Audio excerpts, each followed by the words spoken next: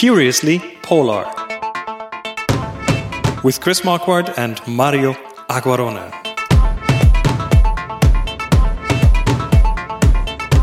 A wonderful good day to everyone and welcome back to Curiously Polar. This is episode 26 of this tiny little podcast, and Mario and I couldn't be more happy, right?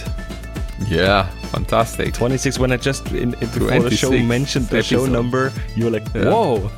Yes. Wait, I have something here in my desk that is little party. Wait. Here we go. Yeah. So we officially opened this episode. Let's see. We have talked about so many things in the last few weeks, including marine mammal sex. If you haven't listened to that, go back to episode 24. Last week, summer farming. This week we'll go back to Svalbard, Spitsbergen, which is that archipelago really up in the north. And there is a place up there which is the furthest north settlement that I personally have ever been to. And it's called Ny-Ålesund. Yeah, and Ny-Ålesund is also like, let's say, the northernmost civilian settlement in the world. There are other places that are further north that are military bases, but it's a nice little town that we visited together, and it's interesting to know about the story. Oh, it did, and I was there. I was in the museum there, and we saw a few interesting buildings and things. But there's definitely more behind that, and I guess you can tell us a bit more about it. Yeah, sure, with pleasure. Yeah, Ny-Ålesund is a place that is regularly visited by cruise ships and private expeditions. It is a place that is actually quite full with history for polar expeditions, especially North Pole expeditions. And it has been a mining town, and it is now a big research center. So it's quite a place with a strange and troublesome history, I must say. At this point, the one I mostly remember when looking at the buildings was the Chinese building. There's like buildings of many different nationalities, which is probably their research stations there. Yes. And the Chinese have two dragons, two jade dragons, lions, yes. or lions in front. Yeah, the lions just in front. Fantastic. which is amazing to see that high up north. Well, let's say that considering the price of transporting equipment up to that place, and to the effort that you need to do, I mean, transporting two big pieces of stone carved in Chinese style, probably testifies of the importance of these symbols for the Chinese. All right. So yeah. Anyway, yes. So how many nationalities are up there? How many research facilities? Do you have an idea? I think there are about 16. It depends on how many are active or non-active. And they change activity over the year. They're not all active all but I the think there are 16, 17 stations that are running, and some of them are joint. So it's like. France and Italy, for example. No, what is it? France and Germany are together in research station out there, and then there are ad hoc activities happening. There are also stations that are non-national, like they are aimed at a specific research, or specific activities, like there is a rocket range from the Andøya rocket range in Norway, up in the Vesterålen, north of Lofoten, that has a base also in Ny-Ålesund for sounding rockets, checking the conditions in the outer layers of the Earth's atmosphere. Mm-hmm.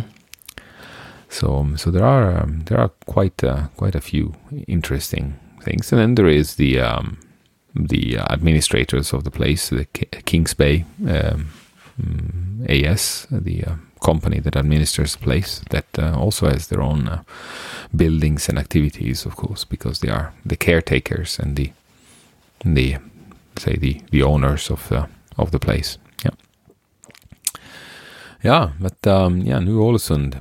Well, the first activities in Ny-Ålesund were coal mining, and coal everywhere in Spitsbergen. You can find traces of coal deposits, but coal is exploitable only in a few places in Svalbard, and it was noted already in the 1600s that there was coal coming to the surface, like coal seams up on the mountain above the Ny-Ålesund, and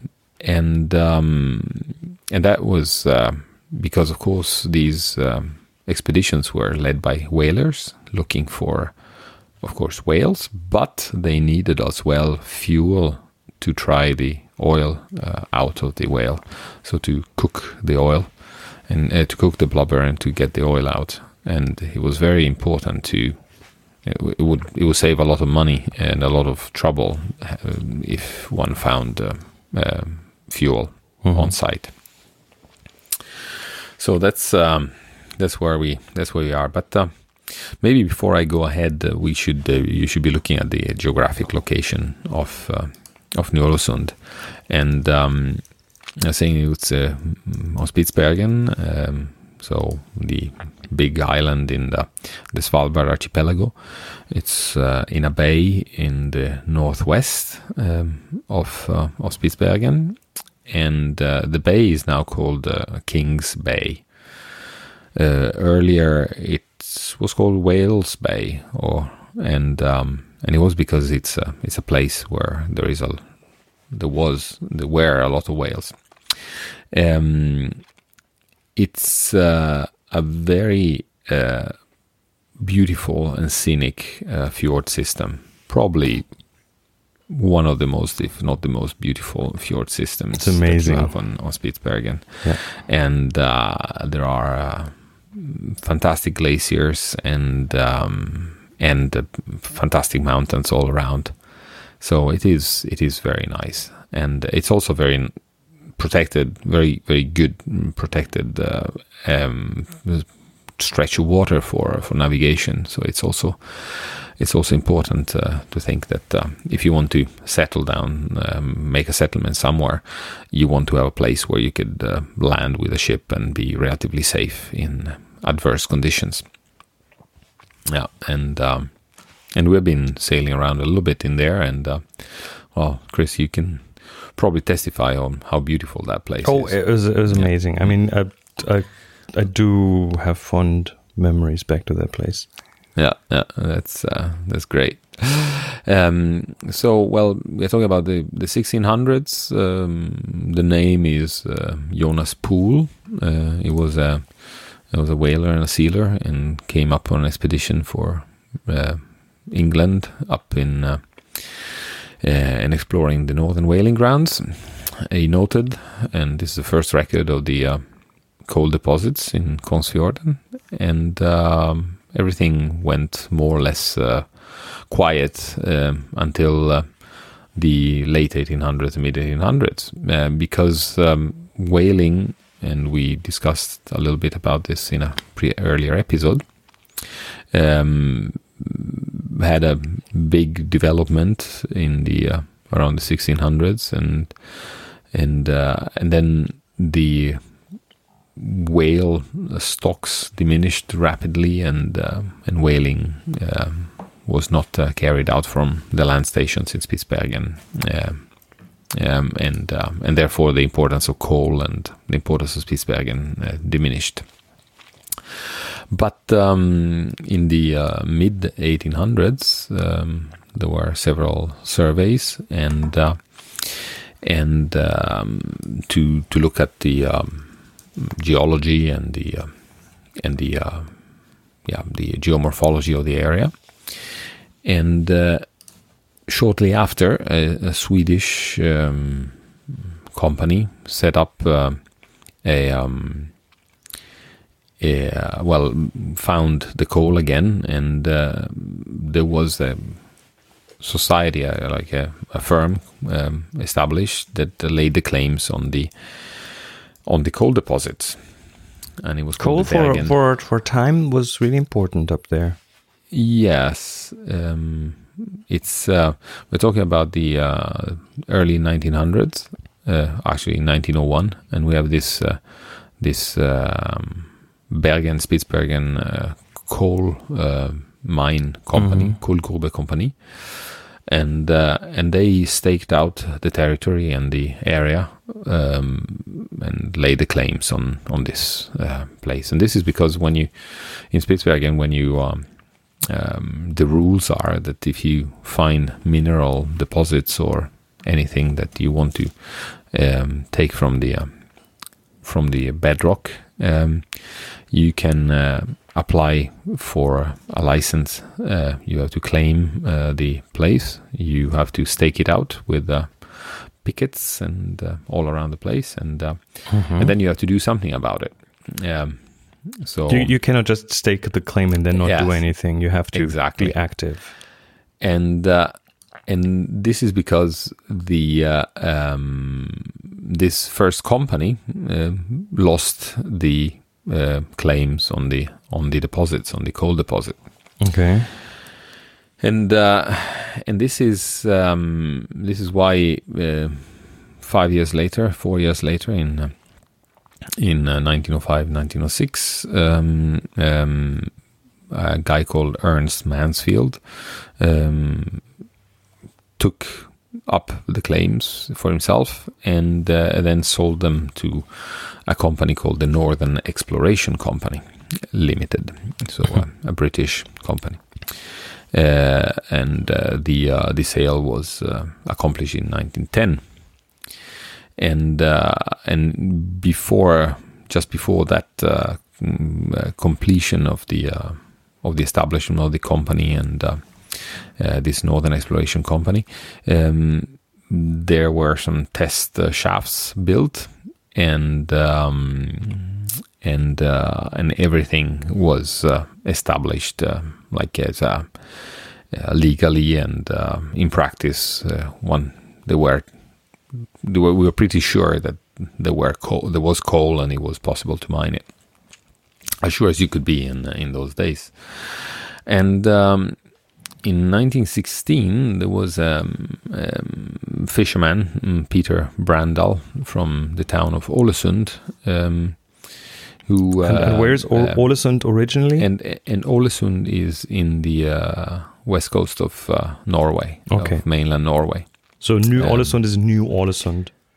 Yes, and the town was not called anything or had some temporary names. So he named until this Peter Brandal and a couple of other people actually bought the claims and started they started the actual mining. And because the company was made in Ålesund, it was called New Ålesund. And we're talking here about 1916, and that's where the actual commercial mining starts in the area. And they create this company called Kings Bay Coal Company, Kings Bay Coal Company, and at the end of 1916, they have 30 people up in what is now called, or shortly after will be called, New Ålesund, and they start taking the coal and shipping it out, and they start constructing the settlement or the barracks and all the infrastructure that you need to extract the coal all year round, including the port and the railways. and we have the first overwintering there with 64 people. It must have been hard. It must have been quite interesting. Just also because there is no air transport; everything is transported by ship at that time, and when the last ship leaves, then you are left for the winter. Sure. But I mean, there were and enough you have to have people everything there. That you can't just go and buy stuff in the shop. No, exactly. They hadn't built it yet. True. Yeah. So they start with the first winter with 64 people overwintering, and in 1918 we have a population in the summer of 300 people with mining and of course this is the time where the name New Ålesund comes into place. These were also troublesome years, of course. Like in 1918, we have the wars ending, and we have new orders happening in the political scene, and therefore we have also strikes, and there are strikes that these are strikes that are happening over. The first one happens in the summer, so when the coal was supposed to be shipped out, and another one happens in the winter between November and January in 1920. And this actually put the company on their knees, and the strike is about, of course, wages and working conditions, but it's also because the coal prices change dramatically, and there is very little profitability in getting the coal out from Spitsbergen and down to the rest of the world. So the Norwegian state subsidizes the mining, and because there is this support from this relatively young nation, Norway, actually gaining their independence in 1905, the town flourishes, and in 1921 we have the first families coming up. So it's a place where you not only have men working in the mine or administering the coal business, but you also have a female population and children and schools, and so it becomes actually a big town. Relatively big. Yeah, you remember there are several different buildings, and true, and it's an interesting development, because this is not happening in Longyearbyen, the other big town, until much later. And these are also the years where there are a few expeditions happening. And research is also gaining importance. So there is a geophysical station established in the Cape on the mouth of the fjord in 1920, and this is about looking at the auroras. And there's the which we talked about before. I remember when I was there was in the museum there was an exhibit of an old all-sky camera, which is the camera that pretty much every time it's dark it shoots pictures of the entire sky that's visible from there, and has created a long record of aurora photography. The all-sky camera, and I think wasn't that originally an Italian project? I think there was something there, because there was a lot of Italian influence up there. You should know that. Yes, there has been quite a lot of Italians, and the very famous expeditions I was talking about before, the ones towards the North Pole, start either from Ny-Ålesund or from Virgohamna on Danskoja. And from Virgohamna, it's the early ones with the helium balloons, Swedish expeditions. And from Ny-Ålesund, we have expeditions that are, the first expeditions is by seaplanes, and it's led by Roald Amundsen, and it's seaplanes that try to get to the North Pole. And involved in this expedition, we have Floyd Bennett and Richard Byrd. That's a whole interesting story in itself. We'll look at these expeditions in details, or maybe we should have like an Amundsen theme and other themes. But this first expedition doesn't work with the seaplanes, or they incur into big problems, so they never reach the North Pole. But then the important part is the expedition with the airship Norge. That is a collaboration between Amundsen, Nobile, and Ellsworth. These three people, they get together and go for the North Pole, and on an airship. And this is the first time that actually there is an expedition coming to the North Pole from the air, and it's a big thing. And nowadays we can still see. You remember definitely the mast. The mast, which is a structure that is out there at the shore. Doesn't look that big from the outside, from far, but when you get closer, you realize how tall this thing is. So that's where the airships were anchored to. Yeah, the mast where the nose of the airship would hang to be anchored to the ground. So that is still there. That can still be visited. That is still there. There was also a big hangar structure that was built to protect the airship and from the elements. You can still find a few small pieces in the museum of that one. Yeah, and it's a really important piece of polar history that we are talking about here. And it's the first, as I said, the first successful expedition to the North Pole that is verified and certified, and it's in 1926. And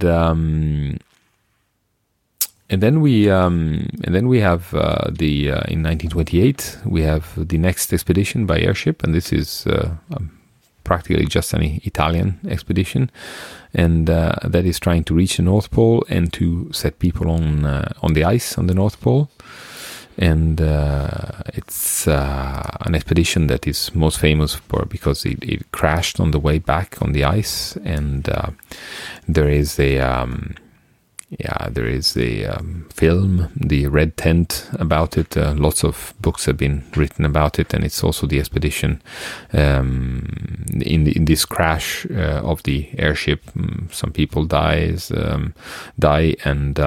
and even some rescuers die, among which Amundsen himself, that takes off on an airplane from Tromsø and disappears en route for Nordaustlandet, for the north of Nordaustlandet, where the accident was supposed to have happened, and where it was verified that it had happened. So this is one interesting part of the internationality of research starting in Ny-Ålesund. But to go back to the coal, there are problems with coal mining, because in Ny-Ålesund the mine is the coal seams are in a mountain that has lots of faults, so places where the rocks slide, the cracks in the rock that slide on each other, and there is lots of gas, of methane and other gases, and there are explosions, and there are the coal is very brittle, and the rock is very brittle, so the mine roof collapses, and there are several events of accidents that are killing. At the beginning, a few people, you know, like a couple of people here, a couple of people there, it makes it unpleasant to work there, and this plus the low profitability of coal because of war prices induced the government of Norway to seize the subsidies, and in 1929 coal mining actually does stop, and that is a blow for the community. People go back to the mainland. There is just a small maintenance crew kept in Ny-Ålesund. In the meantime, there had been activities of like tourist like activities.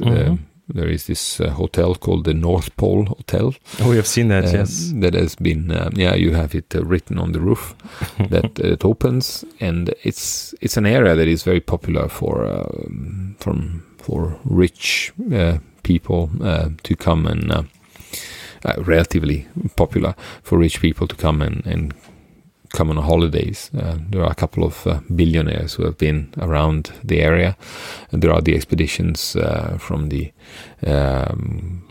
Prince of Monaco, Albert I, that come also around the area, and it's there is this British millionaire that has a sick wife that suffers from the summers in Europe, probably allergic to pollen or other things that you could have in the air in the summer, and he builds a cabin in one of the Lovenøyene that is northeast of Ny-Ålesund. You know, as we passed them as we were sailing towards the King's Glacier, and he actually, this is a summer house where he places his wife so that she can breathe during the summer. Oh, I remember just being up there. I have a bit of a hay fever thing going, and being up there, I think I could live there just for that reason. Yes, exactly. Yeah. It was amazing. It was amazing. The cold was nothing. The breathing was amazing. Yeah, exactly. Yeah, so we are talking about 1929. It's troublesome times. Also, Europe goes through interesting times as well.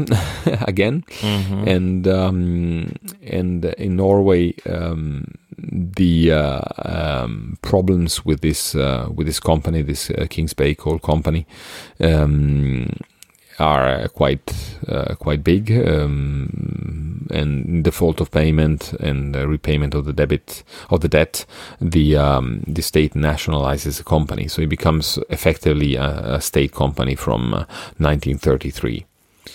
But it's not because the coal mining has to be reopened. It's kept. The mine is kept there. The equipment is kept there in case the coal price goes up, but the only activity apart from the North Pole Hotel is a fishery station, because there is more and more fishing happening west of Svalbard and north of Svalbard, and the fishing boats need supplies and need to also to it makes it more profitable for fishing expeditions to be able to discharge the catch in Ny-Ålesund and go back fishing, and then to have transport ships that take the catch down to mainland Europe.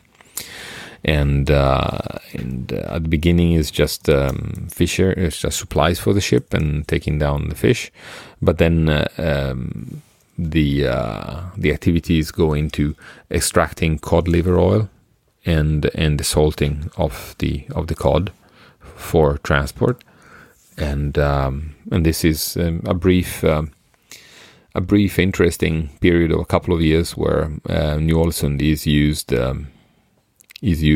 for fisheries and as a fishing base, and there is the breakup of World War II with the in 39, and the town is then abandoned, because of the start of World War II. There is a little bit of coal being re-extracted from 1941, but in the summer of 1941, but it's just a very small attempt, because in 1941, at the end of August, with the how do you call it, the occupation of Norway from Nazi Germany, the settlement in Ny-Ålesund is evacuated, the infrastructure is blown up, and destroyed. Really? Yeah, destroyed. Okay. The coal deposits are set on fire. Wow. Outside, so that nothing is left for the invaders to use. And of course, this happens in a time where, Norway gets a pro-Nazi government after the invasion, and there are some problems inside Norway about at that time about these acts of like a destruction of the resources, right, that could have been used by the occupying power. But anyway, the whole thing is not used anymore, and the town is abandoned. In the meantime, there are stations, German weather stations established in the area, in Krossfjord, for example, and there are a few war activities happening around, but none in Ny-Ålesund. Until in 1945, where the war has ended, and there is a reconstruction effort, because of course after World War II we have the need for coal and need for fuel, and that's where coal reopens. But in the years between 1945 and 1962, there are several events, especially 3 big accidents, and the last one in 1962 actually kills so many people, that 21 people. These are mining accidents. It's mining accidents, okay, and it's explosions. And we have actually a big scandal in the government, because the government was pumping in money in order to modernize the mine, was apparently on paper doing everything it could to ensure that the conditions were okay. But still, an accident happened. It didn't actually, yeah. And this was a big problem for the prime minister. The cabinet was forced to resign, and there is a big affair happening in Norway about this. But this is effectively when the mines actually stopped, and mining has not resumed since. So there is termination of the mining in 1963, where everything is set to a stop. But Kings Bay is the still owning the place or administering the place. It is a property of the ministry in Norway, so it is this Norwegian state owning it, owning the company that owns or that manages the place, and Kings Bay recycles itself to service the research, and we have a few stations that are built in the years after that. There is the Norwegian Polar Institute that is establishing a station in 1966. There are ionospheres measurements that are moved northwards. They were first traditionally taken from Isfjord Radio, which is in the close to Barentsburg, which we talked about in Isfjord. And then there are several other stations that are established in the years afterwards. And this is how we get into the situation that we have now, where we have the buildings administered and the infrastructure administered by a company called Kingsbay, which is still the old company. Oh, really?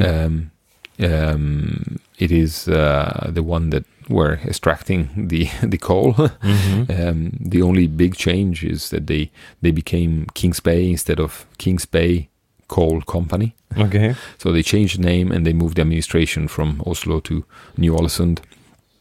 And so that's the big change. And the old buildings are maintained and rented out to the different stations to the different nations that need to establish a research station, right? Or they would like to establish a research station, and among which you have, for example, the Chinese, Korean, Indian, several stations that are happening now. And the research is coordinated there is an information and coordination service called the Svalbard Science Forum, SSF, which tries to help the smooth running of all the different research projects in Svalbard, not just in Ny-Ålesund. And that tries to avoid, for example, replication of measures. Mm-hmm. So the research mainly climate research up there? Well, it is the research that we have out in Ny-Ålesund is in many different fields of science. So we go from geology, geophysics to ecology and biology and marine biology and things.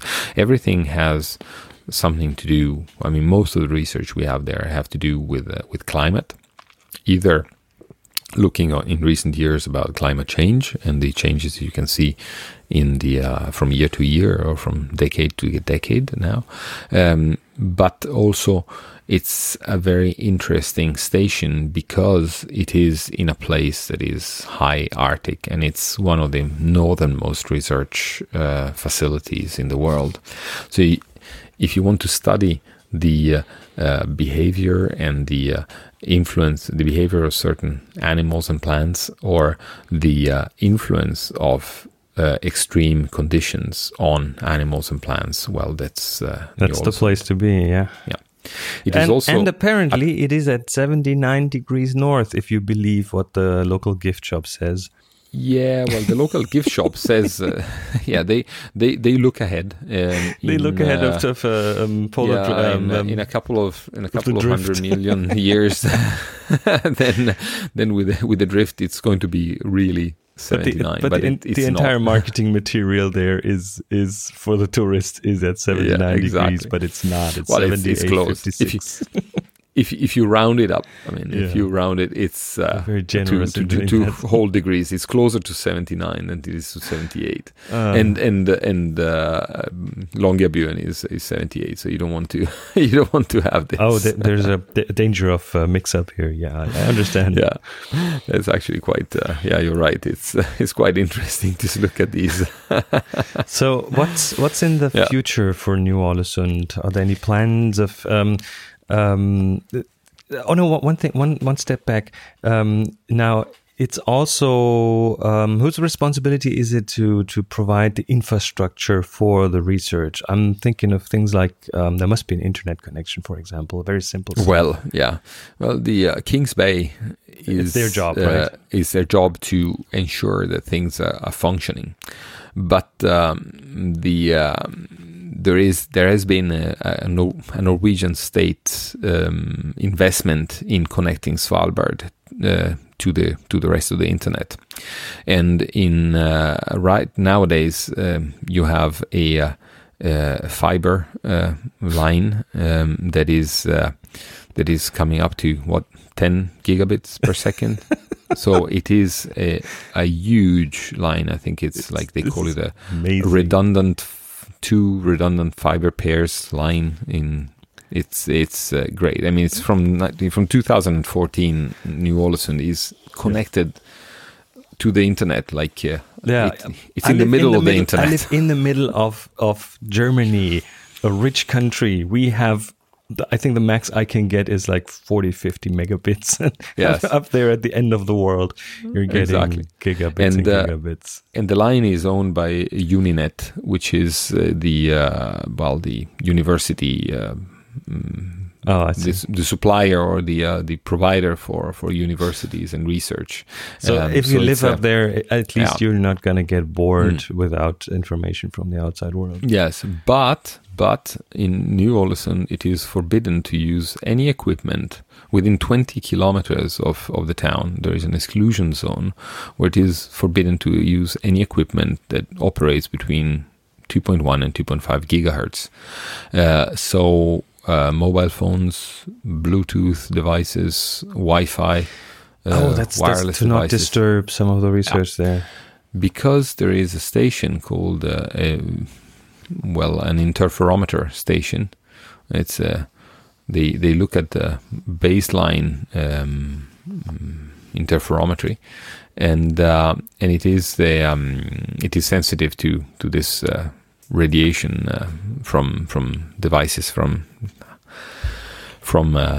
how do you call it, handheld computers and other devices. You can't use 2.4 gigahertz Wi-Fi, but you could use 5 gigahertz Wi-Fi at least. Yeah, they are looking. I mean, this is an atmospheric, not an atmospheric, an astrophysical measurements, right? And it's radio astronomy, and they look at distant cosmic radio sources. Mm-hmm. So this is why it's called the baseline signals from the universe. So they need to be as quiet as possible. You cannot have radio pollution there. Yeah. I understand. Yes. So where is Ny-Ålesund going? Well, Ny-Ålesund is getting more and more research activities. There are more and more students and research projects coming up. And this is not just because Ny-Ålesund is providing, Kings Bay and the Norwegian state are owning Kings Bay, are providing this fantastic research facility. But it's also because the world wakes up to the importance of looking at polar areas for understanding what's happening to the world, to the climate especially. So we have... and we did have an episode specifically about that, where we got into detail. This is actually our 5th episode, if you want to go back to that, episode 5, Climate Change in the Polar Areas. Very interesting one. Yeah, we went into... I wouldn't say the details, but at least we skimmed the surface of climate change. Do an entire podcast just on that if you want to. Yeah, and but it's not easy. I mean, one of the anecdotes that I have about Ny-Ålesund is that, of course, we are looking at a place where there are measures in gases in the atmosphere to look at different concentrations of different gases and detect on a long-term series if there are any changes and in which directions they're going. And this means that you have to be very careful about emissions of greenhouse gases in Ny-Ålesund. Mm-hmm.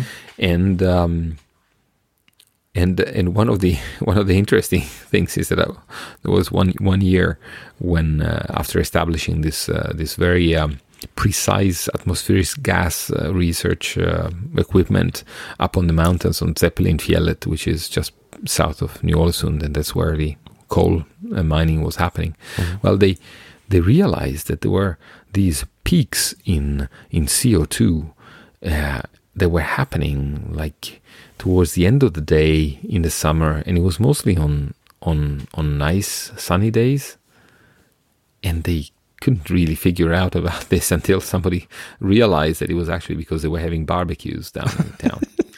Well, if that at least tells us that their instruments are sensitive enough to detect the stuff. That's being quite, of course, because there are not thousands of barbecues happening down in town. Barbecue-induced measurement errors. Now that's quite something.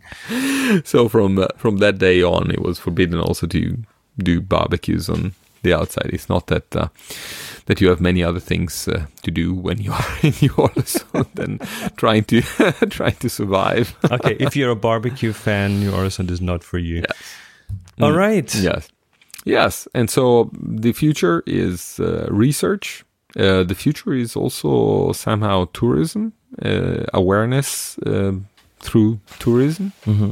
And the future, I hope that it's also for people to come up, be respectful of the environment, and see and testify of the beautiful landscapes that we have up in the Arctic and how fragile they are. All right. Yes, I think that's a great place to wrap up the episode about Ny-Ålesund at 78.56 north. Yeah. Not north. 79. Okay, Marius, thank you so much for your insight in this. As always, very interesting. Very appreciated. If you want to contact us, go to curiouslypolar.com. There are all sorts of ways to reach us if you have questions, if you have topic suggestions, if you want to know more. We're also working on a few interesting things that I cannot really say much more about right now, but things will be revealed. Other than that, we'll be back next week. Until then, take care and stay cool. Stay cool.